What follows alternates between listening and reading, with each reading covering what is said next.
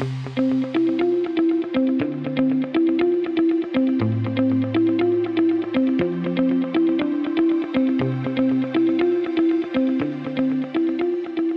is going on, everybody? Welcome into another edition of the Daily Energy News Beat stand-up here on this gorgeous Monday, July 24th, 2023. As always, I'm your humble correspondent, Michael Taylor, coming to you from an undisclosed location here in Dallas, Texas, joined by the executive producer of the show, the purveyor of the show, and the director and publisher of the world's greatest website, EnergyNewsBeat.com, Stuart Turley. My man, how we doing today? It's a beautiful day in the neighborhood, and I got to go by my in-laws and sit in a massage chair. Holy smokes, a full body massage. I'm purring right now. Yeah, that seems like both working the mind and the body. But we absolutely have a great show for you guys lined up. Stu's got a great menu. First up, oil markets are still volatile. U.S. energy chief says, but calling for further supplies. The real question is, will they allow drilling? Stu will dive into this article with a very nice ominous photo of Secretary Graham Holt. Next up, EVs for all. If the dream was meant, would it help the environment? A great breakdown of EVs and the environment, specifically related to global mining industry capacity. Stu will cover it all. Next up, how California's electric cars can feed the grid and help avoid brownouts. Is this possible? One of our favorite segments, which is the looming electric car debacle going on in California right now. Stu will cover this latest angle. And then finally, Saudi Aramco stays smart, buys a $3.4 billion stake in Chinese petrochemical firm. Our two favorite countries teaming up together.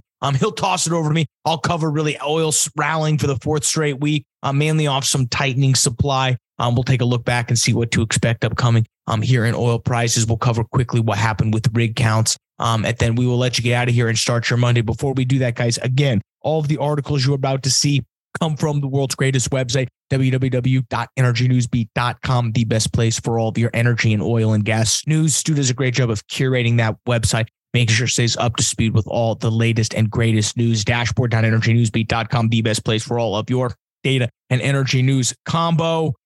Stu does a great job of, and the team really does a great job of making sure that anytime you hit, whether it's Dashboard, Energy Newsbeat, all the stuff's there. All of the articles you're about to hear in the description below. You can get a hold of us, questions at EnergyNewsbeat.com, or hit the link below. I'm out of breath though, Stu. Where do you want to begin? We got a nice show lined up for everybody. Oh, it's a fantastic show, Michael. But let's start with my buddy, Jennifer Granholm. And I keep patting myself on the back. And if she ever got married to Fetterman, it'd be Fettergram or Graham Fetter. I don't know. But anyway, she is sitting there looking at this article. Holy smokes. Oil markets are still volatile. U.S. energy chief says calling for further supplies, but will they allow drilling? This one is hypocrisy at its finest. Volatility is still weighing on oil markets, as Secretary Jennifer Granholm said Saturday, reiterating calls for additional supplies. Here's where it gets a couple quotes that just drive me nuts. She says that oil demand is going to go up 12.5. Currently, we're doing around the 11 range. So in that 11 range, now remember, we have to import the heavy because there's no Keystone pipeline. We could get the heavy out of the Canadian oil sands. Just thought I'd throw that little miserable piece of news out there. Here's where she comes up with this. We want prices to come down. The president is really focused on the impacts of real people who need to get to work and cannot afford that premium, Granholm highlighted. Here's a little bit of tidbit. They're thinking of pulling even more out of the SPR.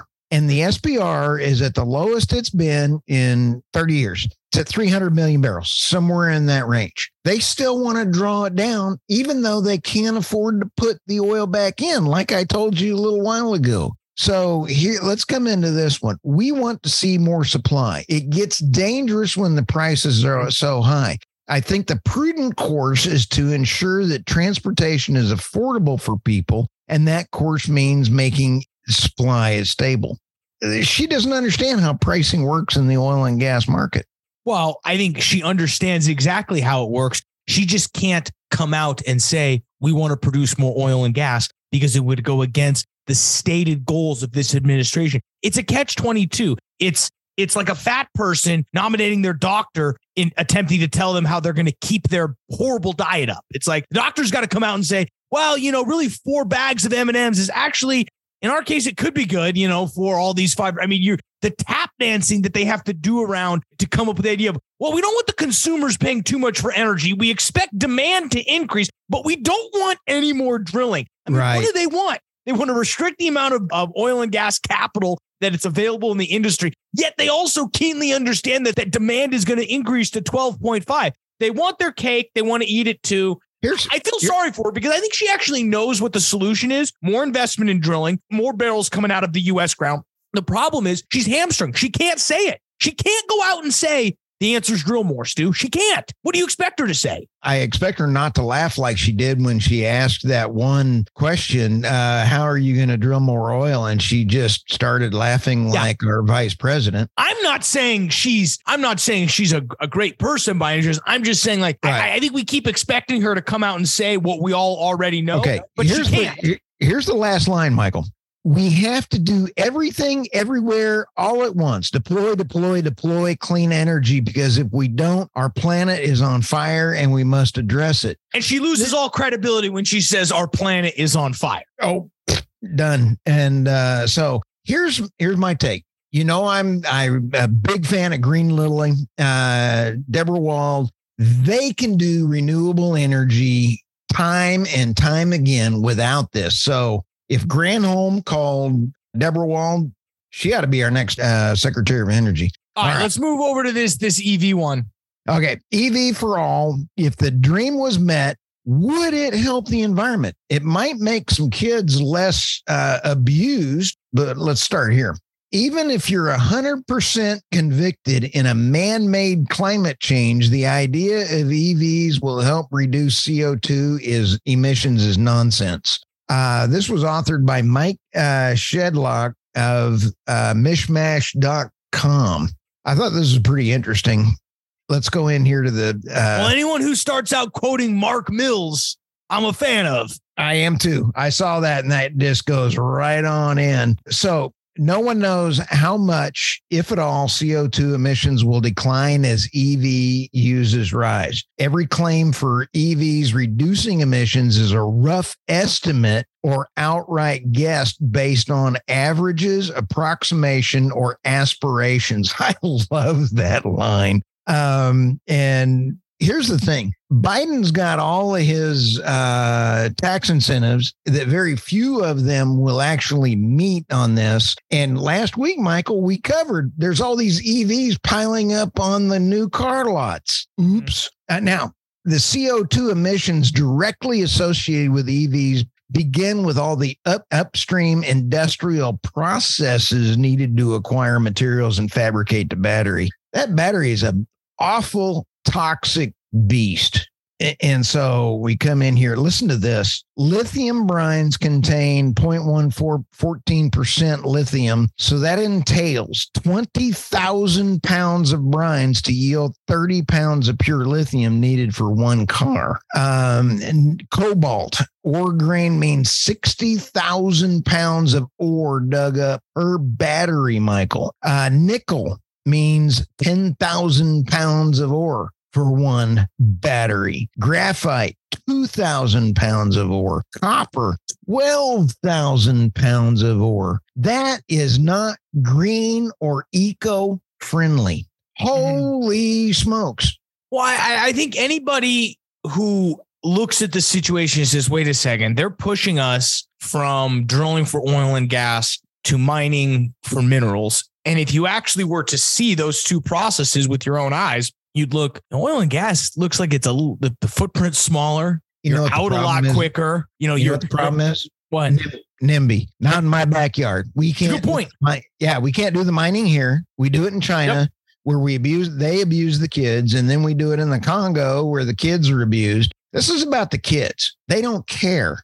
So that's I also find it interesting that places like Indonesia and some of those heavy countries in terms of large stockpiles are banning exports of critical minerals. Yep. And here's the other thing. Moore's Law and the comic book view. I really like the fact that they have misquoted continually Moore's Law. You know what Moore's Law is? Yeah, and I'm probably going to misquote it, but isn't it something along where at some point it's like the doubling of technology and it's like an infinite curve of like the technology. Right. It's something like that. There's some curve associated with it. There is. And Moore and Andy Grove started Intel. Moore's Law says every 18 months to 2 years, the number of transistors doubles. Double. That means, and the expense of creating wafers and chips is not a healthy process either.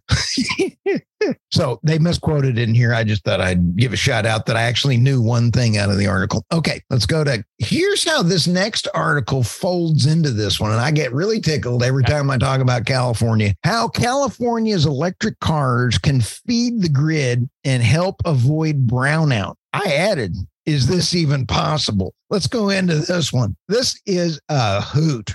Okay. Not only does our vice president love buses, she goes, they're yellow and they haul kids. I love that one when she was giving us a technical description. What they're trying to do, and I'm going to kind of cover this before I get into the more of the details. In here, about the third paragraph down, they're talking about the 8 school buses provided enough for 452 homes each day of the heat wave, and then the buses recharge during off hours. Okay, do you know how much weight is in a bus battery and how much it has to have?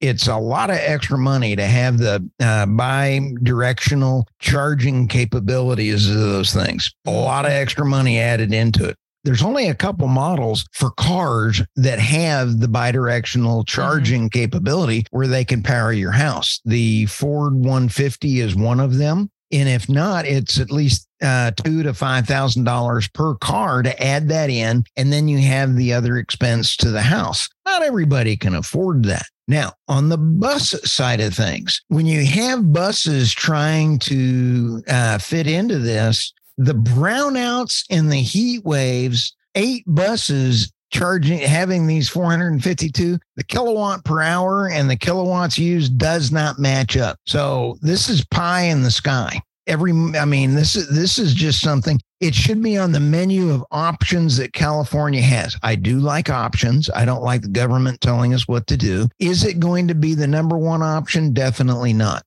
Part of their problem is on this article, Michael, is they don't know how to pay people for delivering power back to the grid. Talk about a complex system. Think about that. You plug your car in and your EV, and then you drain it during the day to help save a brownout, and then you try to charge it that night. And I mean, every time you take a battery and discharge it, and then you bring it back in and charge it, that wears the battery down. So yeah, using batteries, they degrade over time. So I'm with you. I think there's 2 big areas where there's going to be a lot of money made. One, smart grid technology in terms of coming up with the, I don't want to say infrastructure, but coming up with the application which manages the exact situation you talked about. How do you manage discharging from me back into the grid? Is that just free and I'm just giving free energy back to the grid, or free energy back to my house so I don't have to draw from the grid? And I think second is battery degradation. If you're going to actually do something, if you're going to actually think about using these cars, and in this case, in these school buses, which I'm not against electric school buses. You want to go to electric school buses, go ahead. Don't drain my batteries to the point where now you're causing brownouts for me because you want to plug your school buses in during the day. Now, what's nice is they did say that they were charging these during at night, and they haven't necessarily been causing tap outs of the grid. Okay. But again, when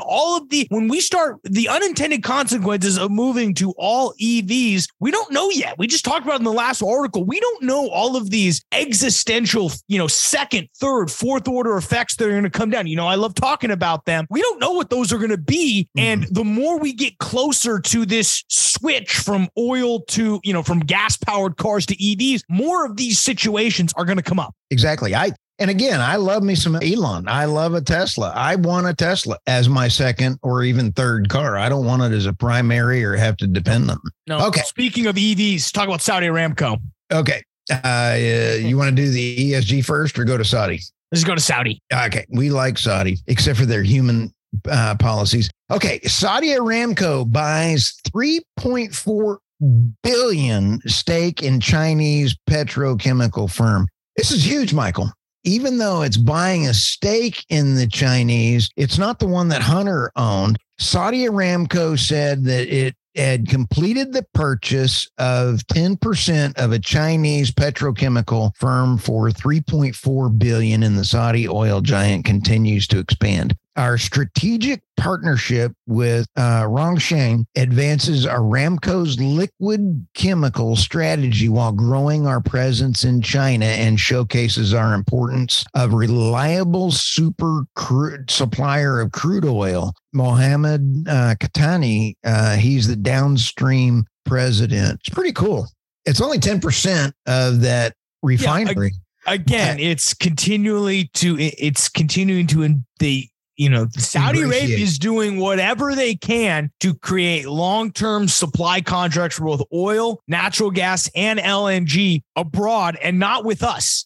The smartest thing they can do is now turn around and do this same thing in India, which they will probably do. And here's the thing. This is probably the most important paragraph in here. Saudi Aramco announced earlier this year that 2 major refinery and petrochemical deals in China, which not only give the world's largest oil firm a share of the Chinese downstream, but it also an additional export outlet for 690,000 barrels per day of Saudi. This is actually guaranteeing a customer. I mean, this is kind of cool. This is like we're seeing those 20 and 23-year contracts for LNG. They're protecting their energy and their sales. It's pretty smart business. Yeah, no, I think it's extremely smart, and they keep on when they come by a stake in Energy Newsbeat for $3.4 billion, then I'll be impressed. So will I. Okay. The last article for me is the ESG is dying its inevitable death, but will it open up capital for energy investments? This could be open for energy or renewable or, anything. So this is really just not about oil and gas and everything else. It's just this harebrained Fink, Larry Fink. He's a good buddy. He's a friend of the show, head of BlackRock. ESG scoring and mandates remain a subject we've contested since it sprang into life in 2020. It's actually before that. The push of woke activism and by companies to meet nebulous or artificial standards has led to various bad outcomes. Let's see here. The U.S. Sustainable Fund flows. Notice in that chart for our readers, we'll have our producer flow this in. The fund flows are bailing out big in Q4 of 2022. Those are negative. That is negative. Yep. So what has happened in the first quarter of 2022? BlackRock lost $1.7 trillion. By Q3, people are kind of going like they got a Scooby moment and went, and they started rolling in. And we're seeing even more of that now. And that's evidenced by BP, Total Energy, as we say in Texas, both of those and Shell are all now following Exxon and moving into oil and gas. And the number one area that they're investing in, Michael, is Africa. So all of this is just amazing to me. So ESG investing has given people a black eye. Here's where it's really going to get interesting. And I want to watch for this over the next. We got a story that we're going to talk about. The world's biggest wind power projects are in crisis just when the world needs them most. Funding for offshore projects for wind, whether you like them or not, is down. Going down. It's going down. People got to make money. And so it's about talking to each other, Michael. It's about, let's have a conversation, right or wrong. I don't care. Let's talk and treat each other like humans. All right. Thanks for letting me rant today. Absolutely, Stu. Anytime. I'll start by covering quickly what happened last week in the oil markets. We did see about a 2% rise on Friday to finish with the 4th consecutive weekly rise. Again, buoyed by supply shortages mainly tea leaves of supply shortages. We just covered an article covering our favorite Secretary Granholm talking about this inevitable supply shortage. So a lot of what you're seeing right now in the oil markets, we currently sit at about 76.83. That's going to be, again, due to the fact that we're not sure exactly where oil prices are going to end up, but we do feel, and specifically myself feel very bullish. We also are seeing some stimulus measures going on in China. So they're taking a playbook from the Fed, going to start their own version of quantitative easing. So that can only go well. We did see on Friday rig counts come out, Stu. Another drop. We saw 6 rig counts drop week over week, 7 on the oil and gas side, 7 on the oil side, 2 on the gas side. We actually did see a vertical rig did get picked up. So on net, we see about 6. No offshore rigs dropped, only onshore rigs. So that is another interesting mate. But mainly, Stu, everyone's watching the bullishness on oil this week. I think the real question is, do we or do we not see 80 this week? Where do you stand? Do we see 80 this week? I've been wrong a lot, and my wife would attest to that. But when you sit back and go, I think we could. I don't know. Where I think it's going to be dependent is how soon the finance and issues are coming around. They just launched FedNow, and FedNow has 35 banks that are now going to digital currency. It's the first step to go to digital currency. You go to digital currency and it's now live. Who knows what pricing was going to go? Yeah, you can't get on digital currency. So if there's anyone that's got to avoid digital currency, it's you. No, it's the United States needs to. I know. If you want to eat. What else you watching for this week, Stu? Well, trying to get a grip on world supply and demand. I mean, I'm trying to get a grip on it. I got no clue, dude. I wish we did, guys. Well, we appreciate with you checking us out this week, guys. We're coming up on a great week. Lots of great stuff coming up. So we appreciate you checking us out. But we'll go ahead and let you get out of here. Start your Monday, guys. You can survive. Hopefully, there's only a few meetings on this Monday. You can get out of here, and we will check back with you guys on Tuesday. We'll get out of here, guys. For Stuart Torley, I'm Michael Tanner. We'll see you tomorrow.